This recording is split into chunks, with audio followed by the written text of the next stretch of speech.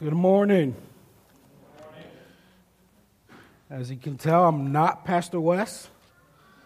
For those of you who don't know, my name's Ricardo. I'm one of the elders here. Just want to say welcome to Faith Bible Fellowship Church on this wet and rainy Sunday, this Memorial Day weekend. Pray that it has been a blessing. It will continue to be a blessing.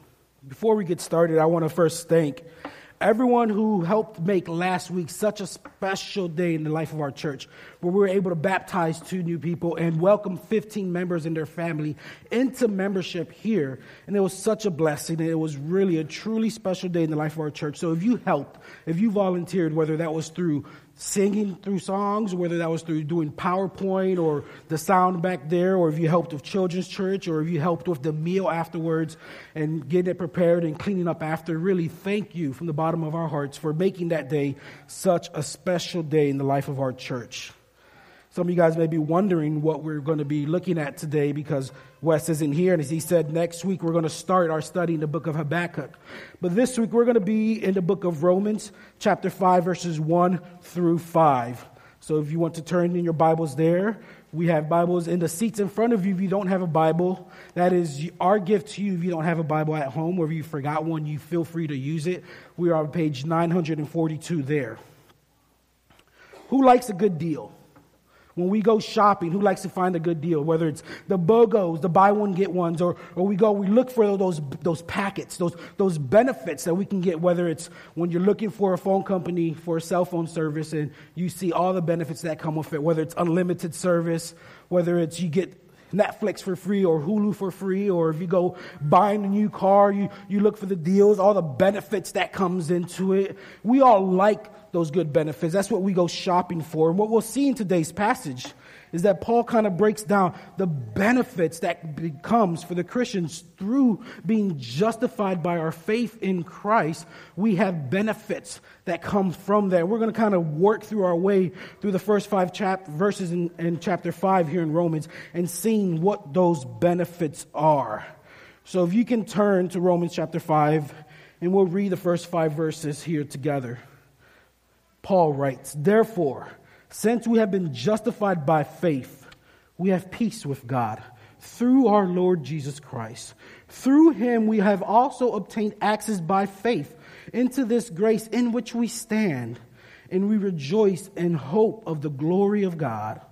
More than that, we rejoice in our sufferings, knowing that suffering produces endurance, and endurance produces character, and character produces hope. And hope does not put us to shame, because God's love has been poured into our hearts through the Holy Spirit who has been given to us." Let's pray. Heavenly Father, Lord, we come before your throne this morning, and we ask that you meet us where we're at, Father, that you bless this time that we have together, Lord. That we're able to recognize that the mere fact that we're able to get away from the elements, come inside, sit in seats, worship you, praise you, and say prayers to you, Father, is a blessing in of itself. There's people around this world that don't have that benefit, Father, and so we thank you for that, Lord. We ask that you bless our time together. May it be edifying, may it be convicting, may it be a time where we grow in our faith, Father. Use me, Father. Use me. Allow me to be the mouthpiece for you, Father. May the words that I say today, Lord, be a reflection of your love for your people, for your children, Father. Meet us where we're at, Father. Let the words of my mouth and the meditation of my heart be acceptable in your sight, O Lord. In your Son's mighty and powerful name we pray. Amen. As I said, we'll be in Romans chapter 5. And we see it starts off with therefore. Usually when you see that in the scriptures, therefore, they're trying to say this, what I'm about to say reflects what we just finished talking about. So if you were to go back to Romans chapter 4, you'll see that Paul really fleshes out this idea of what it means to be justified by faith and showing us that it really was since Abraham. That Abraham himself was justified by faith, and he spends most of chapter 4 breaking that down for us. And he says, therefore, because of that, because we have been justified by faith, we have these things. But first, what does it mean to be justified by faith? I don't want to move forward and not really break that down briefly. we understand that justification is an act of God. It's a legal declaration by which the believers, those who put their trust in Christ, their sins have been pardoned, their sins have been forgiven, and they now can stand before a perfect and holy and righteous God and be declared righteous. That's what it means to be justified by faith. And it's by faith because it's not on our own works. Therefore, we don't have anything to boast about. That's what Paul writes in Ephesians chapter 2, verses 8 through 9. And so we've been declared righteous, not because we did anything, but because Jesus came through the virgin birth, lived a sinless life, performed miracles, did all that was needed, died on the cross, and then rose again in bodily form on the third day. And that is why we can stand here and be declared righteous. Because Jesus satisfied the justice of the Father. He propitiated the wrath of God. And for that very fact, we can stand here and be declared righteous. If you've worked through our membership class or the interviews, you would have probably came up with this word double imputation. Probably remember hearing that, and the fact that what happens is that Christ, with his work, is being imputed onto us. It's being put on us. And our sins, our wretchedness is being put on Christ. And in return, his righteousness gets put on us. And that is why we can be declared righteous and be justified by the faith, by trusting in the work of Christ. And so Paul goes on here in these first couple verses, and he goes, what are the benefits that we get from this, from being justified by faith? And I have 3 points for you guys today, and then we will be done. The first being that justification by faith leads to peace with God. Justification by faith leads to peace with God. We see this in Romans chapter 5, verse 1. Therefore, since we have been justified by faith, we have peace with God through our Lord Jesus Christ. This is not the peace of God. This is peace with God. There is a difference here. As Steve Lawson notes, the peace of God is more subjective. It's a feeling, while the peace of God, while having peace with God, is objective. The peace of God is something that we experience on a day-to-day basis. As John Gill writes, it is a tranquility and a serenity of the mind. It's the calmness that the believer feels in the midst of their hardship, in the midst of their trials. That's the peace of God. It's what Paul talks about in Philippians chapter 4, verse 7. And the peace of God, which surpasses all understanding, will guard your hearts and your minds in Christ Jesus. Right before that, he says, don't be anxious. Don't be worried about anything, but pray about everything, because we have the peace of God. And while that's a great thing, you understand that the peace of God flows from having peace with God. And both are great things, but that's not, the peace of God is not what Paul is talking about here. He says that we have peace with God. The peace with God is objective. It's not a feeling. It talks to our status before God. That we can have peace with a holy and perfect and righteous God despite who we are to our core. John Murray writes that the peace with God denotes relationship to God. It is not the composure and tranquility of our minds and hearts. It is a status of peace flowing from the reconciliation that we have with God. So that's what it means to have peace with God. To understand just the magnitude of what that means, of how great that means that we have peace with God, we have to understand that at one point we weren't at peace with God. At one point, we were, as the Bible says, enemies with God. We looked at Romans verse 10 here, just down. If while we were enemies, we were reconciled to God by the death of his Son, while we were enemies. That's us. Paul saying everyone, myself included, the church included. At one point, you were enemies with God. You were at war with God, and God was at war with you because of the sin that we commit on a daily basis. But now we have peace with God. At one point, God viewed us no different than he views the ungodly, near-righteous person that we see in Romans chapter 1, verse 18. Right? We were at one point alienated and hostile in mind, doing evil deeds, as Paul says in Colossians 1:21.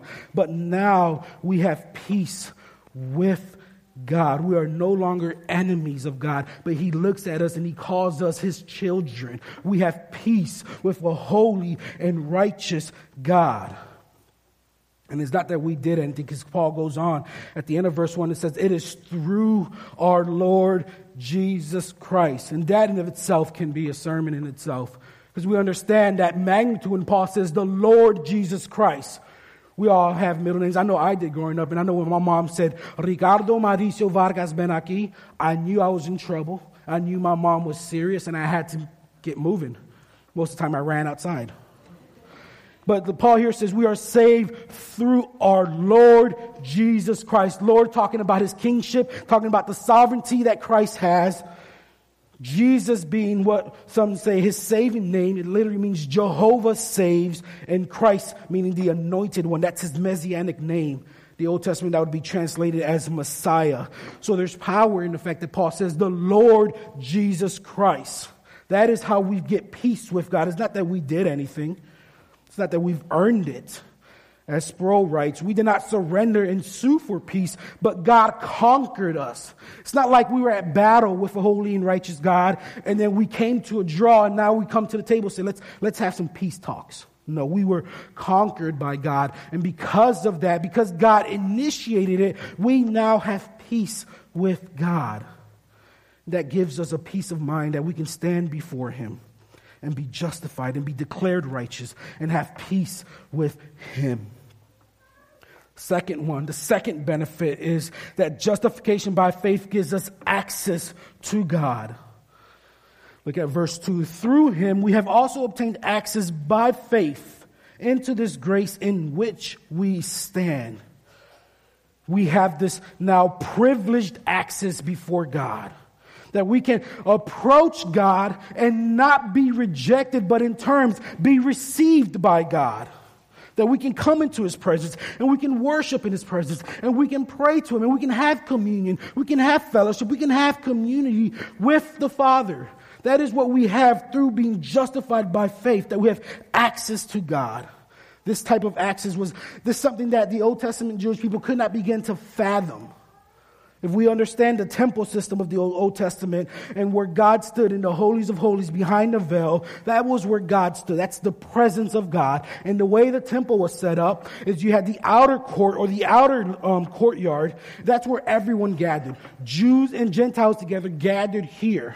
And then there was a wall. And beyond this wall, only Jewish people can move forward. The Gentiles had to stay back. And then there was another separation. And from this separation, only the Jewish men were allowed to move forward. All the Jewish women had to stay behind. There was another separation. Then the priest moved forward, and the rest of the Jewish men stayed behind. And that led them to the curtain, to the veil, where behind there was the holies of holies, where God was present at. And that's where you had the Ark of the Covenant. You had Aaron's rod there, and that's where God was. And only one person could go there, and only once a year on the Day of Atonement. That was the high priest. And that was what they had to do in order to come and make atonement for their sins. That's all the hurdles that they had. But now we see here that Paul says we have obtained access by faith, that we can come before him, before God, and be declared righteous and have this privileged access to him. And it's through him, don't miss that, it's through him, through our Lord Jesus Christ, that we have obtained this access. So one commentator writes that Jesus removes every barrier between God and his people, that he brings them together. And we are therefore stand before a perfect and holy and righteous God because of the work of our mediator in Jesus Christ. Hebrews 10, verse 19 through 20 says, therefore, brothers, since we have confidence to enter the holy place by the blood of Jesus, by the new and living way that he opened for us, through the curtain, that is, through his flesh. It's literally standing before, and he's bringing God and us together. We can stand in the presence of God, and we can do this with confidence. We can come to the presence of God with boldness, as Paul says in Ephesians 3:12. We can bring our prayers straight to God. We no longer need a priest to say kind of the way the Jewish people did. We can praise before God, his presence. We can have communion, as I said. We have access. This is privileged access to God. And Paul says, and we stand in the grace in which we stand. The fact that we can stand before God, that speaks volumes too. Because before, no one stood before God. If you look at the Old Testament, if you look at Psalms 133, it says, if you, O Lord, should mark iniquities, O Lord, who could stand before you? Malachi 3:2 says, but who can endure the day of his coming? Who can stand when he appears? So they understood that no one stood before God. But Paul says now that we have obtained access by faith into this grace in which we stand. This fact that we can stand, it speaks to the permanence that we have. It speaks to our position before God. It speaks to the security that we have before God, the fact that we can be in his presence and stand before a holy and righteous God. That speaks volumes to the work of what Christ has done. So there's significance in the fact that we can stand before and have this privileged access to God. So if someone was to take my laptop, it wouldn't do them any good unless they have the passcode, the password. But we have that password, or we can come before God and have this access. It's as if you're going to a game, a sporting event, or a concert, and you needed that ticket to get into the venue. Well, we have that in Jesus Christ. In his work, we now have access to God. That is one of the great benefits of being justified by our faith. Number 3 is justification by faith gives us hope. That we hope in God. And this is real hope. This isn't the hope that we speak of today, that it's so common in our English language where we say, I hope it doesn't rain today. Or I hope that my team wins today. Or you may say, I hope that the Eagles win more than 4 games this year. Usually when we use that language, we don't expect it to happen. But this isn't the hope of the Bible. The hope of the Bible is not wishy-washy hope. It's not this wishful thinking. When the Bible speaks of hope, it's different than the world's hope. Paul says this hope is something that we rejoice in. We rejoice in hope. We boast in the hope that we have, as the NIV would translate it there, or we exult in the hope that we have in the glory of God. Understand this, when Scripture speaks of hope, it speaks of something that is a certainty, that is something that is going to happen, that it is a sure thing. The hope that the Bible offers is stability, it's assurance. Oftentimes throughout the Scriptures, when they talk about hope, it speaks of hope as the anchor of the soul, as we see in Hebrews 6, verse 19. This hope that Paul's talking about, it comes from knowing God and knowing God's word and believing in God's word, that God will do what he claims he will do, that everything that he speaks of in his word will come to be. We can hope in that. We can be assured of that. We can have stability in that. We understand that there is more to come, that this isn't the end of it. That there is something that we're looking forward to, and that's what it means by hope in the glory of God. That there's more to come. That we will one day be able to stand in God's presence as glorified creatures. The word glory here is the same word that we see in Romans chapter 8, verse 30, where he says, and those whom he predestined, he also called. And those whom he called, he also justified. And those whom he justified, he also glorified. That's that same word that we see here in verse 2, at the end of verse 2 for glory. And we hope of the glory of God, that we will one day be in the heavens, standing before God, praising him. That's what we got to look forward to, that we will be with him when our time comes to an end here. We can stand in glory and be glorified with Christ. Notice this hope that Paul talks about. It changes the way we think. It changes the way we view things. It changes the way we view this world today. Paul goes on in verse 3, because of this hope, we rejoice in our sufferings, knowing that suffering produces endurance, and endurance produces character, and character produces hope. And hope does not put us to shame, because God's love has been poured into our hearts through the Holy Spirit who has been given to us. This hope that we have, it changes everything.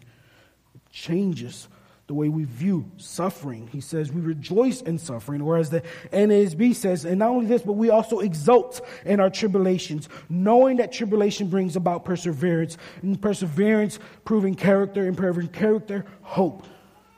What does it mean to exalt, to rejoice? It means to celebrate in our sufferings, to have extreme joy in the midst of our sufferings. That's what Paul is saying here. That's because of the hope that we have, that we can look forward and understand that God is still at work in our sufferings. No matter what we're going through, God is at work and He has a purpose for it. And so we can rejoice, we can celebrate, we can have extreme joy, because we know, as it says in Romans 8:28, that God will work it out for good for those whom He called according to His purpose. We understand that we serve a God who is a God of purpose, that He has meaning for everything. So everything that we experience, everything that we go through, it's for a reason. Proverbs 16:4 says, the Lord has made everything for its purpose, even the wicked for the day of trouble. God has a purpose for everything. And so when we suffer, when we're going through trials, when we're going through tribulations, we can look to the glory of God that we will have, and we can rejoice because we understand that there is still more to come. James Montgomery Boyce puts it this way: Christians rejoice in suffering because of what they know about it. That God uses our troubles, He uses our trials, our tribulations to form Christian character. And so we can rejoice, we can celebrate in sufferings because we know that God is at work. The world can somewhat understand this, that through hard times, through trials, we grow in those times, right? The world has some sayings: what doesn't kill me makes me stronger, or the old adage, no pain, no gain. They somewhat understand that in order to grow, in order to become stronger, whatever it may be, you have to go through some sufferings. You got to go through some hard times. That's what Paul is saying here. And we rejoice in our sufferings because we know that it produces endurance. And endurance produces character. It puts muscles on our souls. The suffering is the soul's workout plan, as R.C. Sproul puts it. Character is forged in the crucible of pain. It puts muscles on our souls. To have character means that we have been tested and that we've passed, that we have been pressured and that we've gone through some hardships, but we've come out on the other end better, stronger, more solid in our faith. We understand that nothing beautiful that gets made in our world isn't done with some hard times, with some pressure when you think of jewelry. So we rejoice, we celebrate in our sufferings because we know that it produces endurance. And endurance produces character. And character gives us hope. And hope does not put us to shame because we know that God will come through. That in the midst of what we're going through, God has a purpose for our suffering. That we are to grow in it. Grow in our understanding of who God is. Grow in our studying of Him. Grow in our relationships to one another. It's only through suffering that we can really start to grow. And Paul goes on. And really I went back and forth because these can be two other benefits, but I kind of lumped them in with hope. And he says, and hope does not put us to shame because God's love has been poured into our hearts through the Holy Spirit who has been given to us. Understand that this love that Paul is talking about, it's God's love for us, not our love for Him. That's the love that's being poured into our hearts. That's what we're overflowing with God's love. Right? This is agape love. When you look at it in the Greek, right? That self-giving, that sacrificial love that seeks the good of the one who's being loved. That's the type of love that's being poured into our hearts. The image here is, if I was to take my son's little cups that they use in their kitchen when they're playing, those 2-ounce little cups, and I was to take those 5-gallon jug of water, and I was to just pour it into the cup, and not stop, but just let it overflow, and you just see water getting everywhere. That's what's going on here. When Paul says, and his love has been poured into our hearts, that we're overflowing with God's love for his children. And that's why we can have hope, because we understand God's love. And we persevere and we endure because God's love is being poured into our hearts. It's the gospel. It's that he sent his son to die for you in the midst of your trials, in the midst of your sin. God sent his son. He sees it all and still sends his son to die for you. That's the type of love that's happening here. That's what's being poured into our hearts. And it says that we also have been given the Holy Spirit. God literally gives us of himself.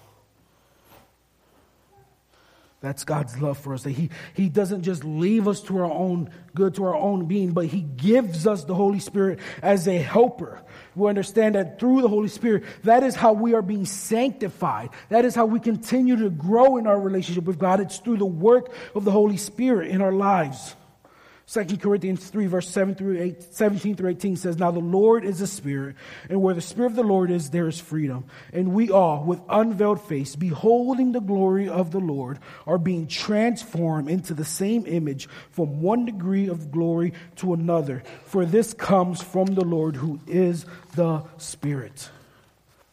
God gives us what we need to grow, to be sanctified, to continue to grow into the children of God that we're called. That is the Holy Spirit. That's what he's given us. That is one of these benefits, if you may, from being justified by faith. We were regenerated. We were renewed by the Holy Spirit, as it says in Titus 3. This idea that God gives us the Holy Spirit. It seals us, as it says in Ephesians 1, verse 13 through 14. In him you also, when you heard the word of truth, the gospel of your salvation, and believed in him, were sealed with the promised Holy Spirit, who is the guarantee of our inheritance until we acquire possession of it to the praise of his glory. So you've been given the Holy Spirit as a seal. Something that helps you along in the walk as you continue to grow, as you go through sufferings and you endure, and then you grow in your character. That is because of the Holy Spirit that's been given to us. And we can stand with confidence because of God's love for us and giving us of himself. That is the benefits of justification by faith. That we have peace with God. That we have access to God and we have hope in God. We are to take that and remember that and ruminate on that and think about that constantly. Because when life gets hard, that's what we need to remember. In closing,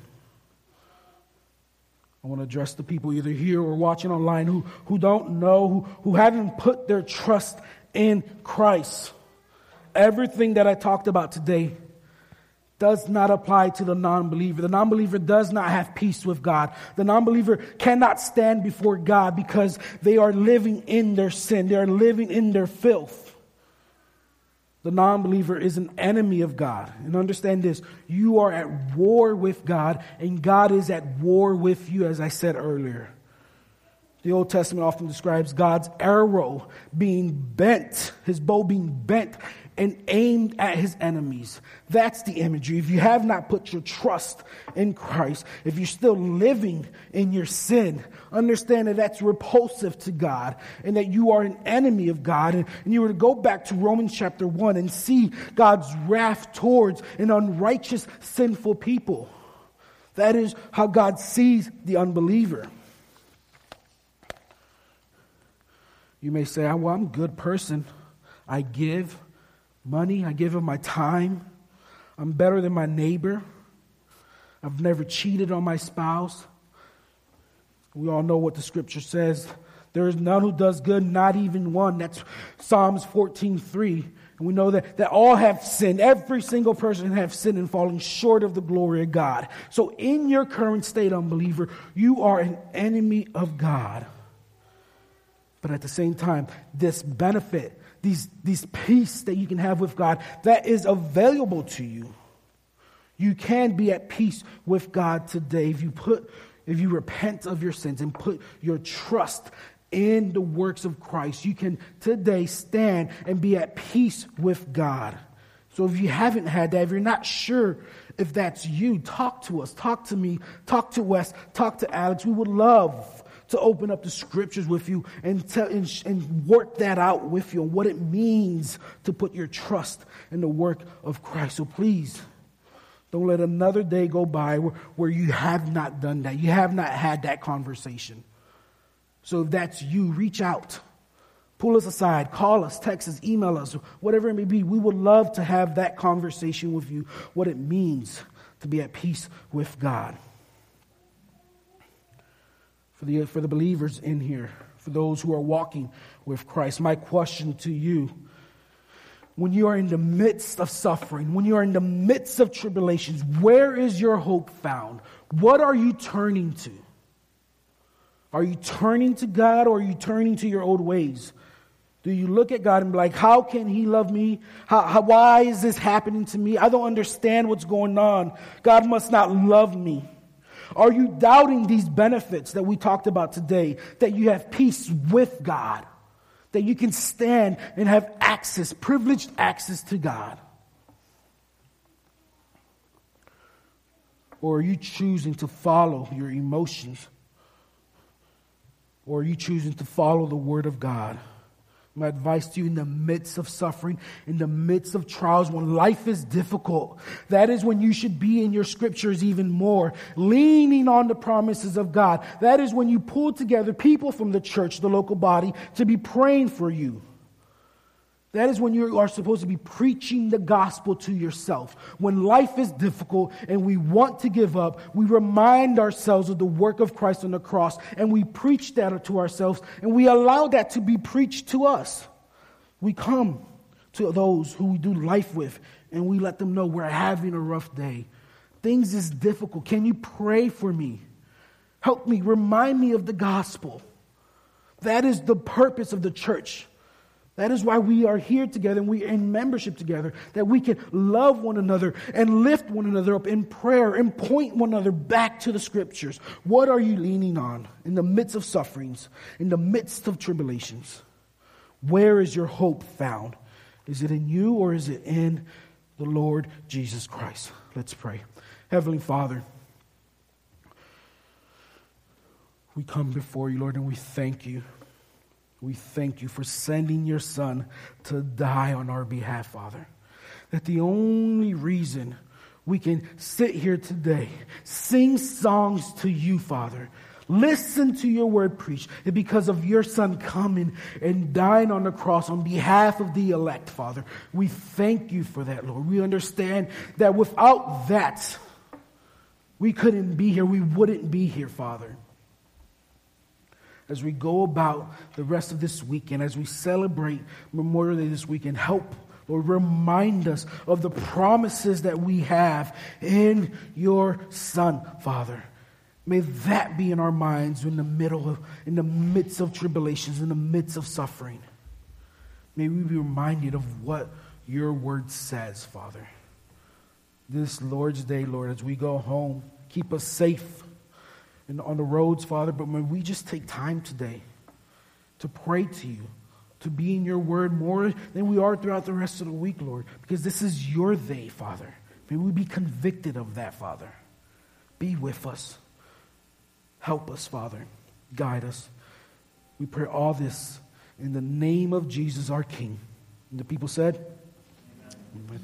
Amen. Please stand.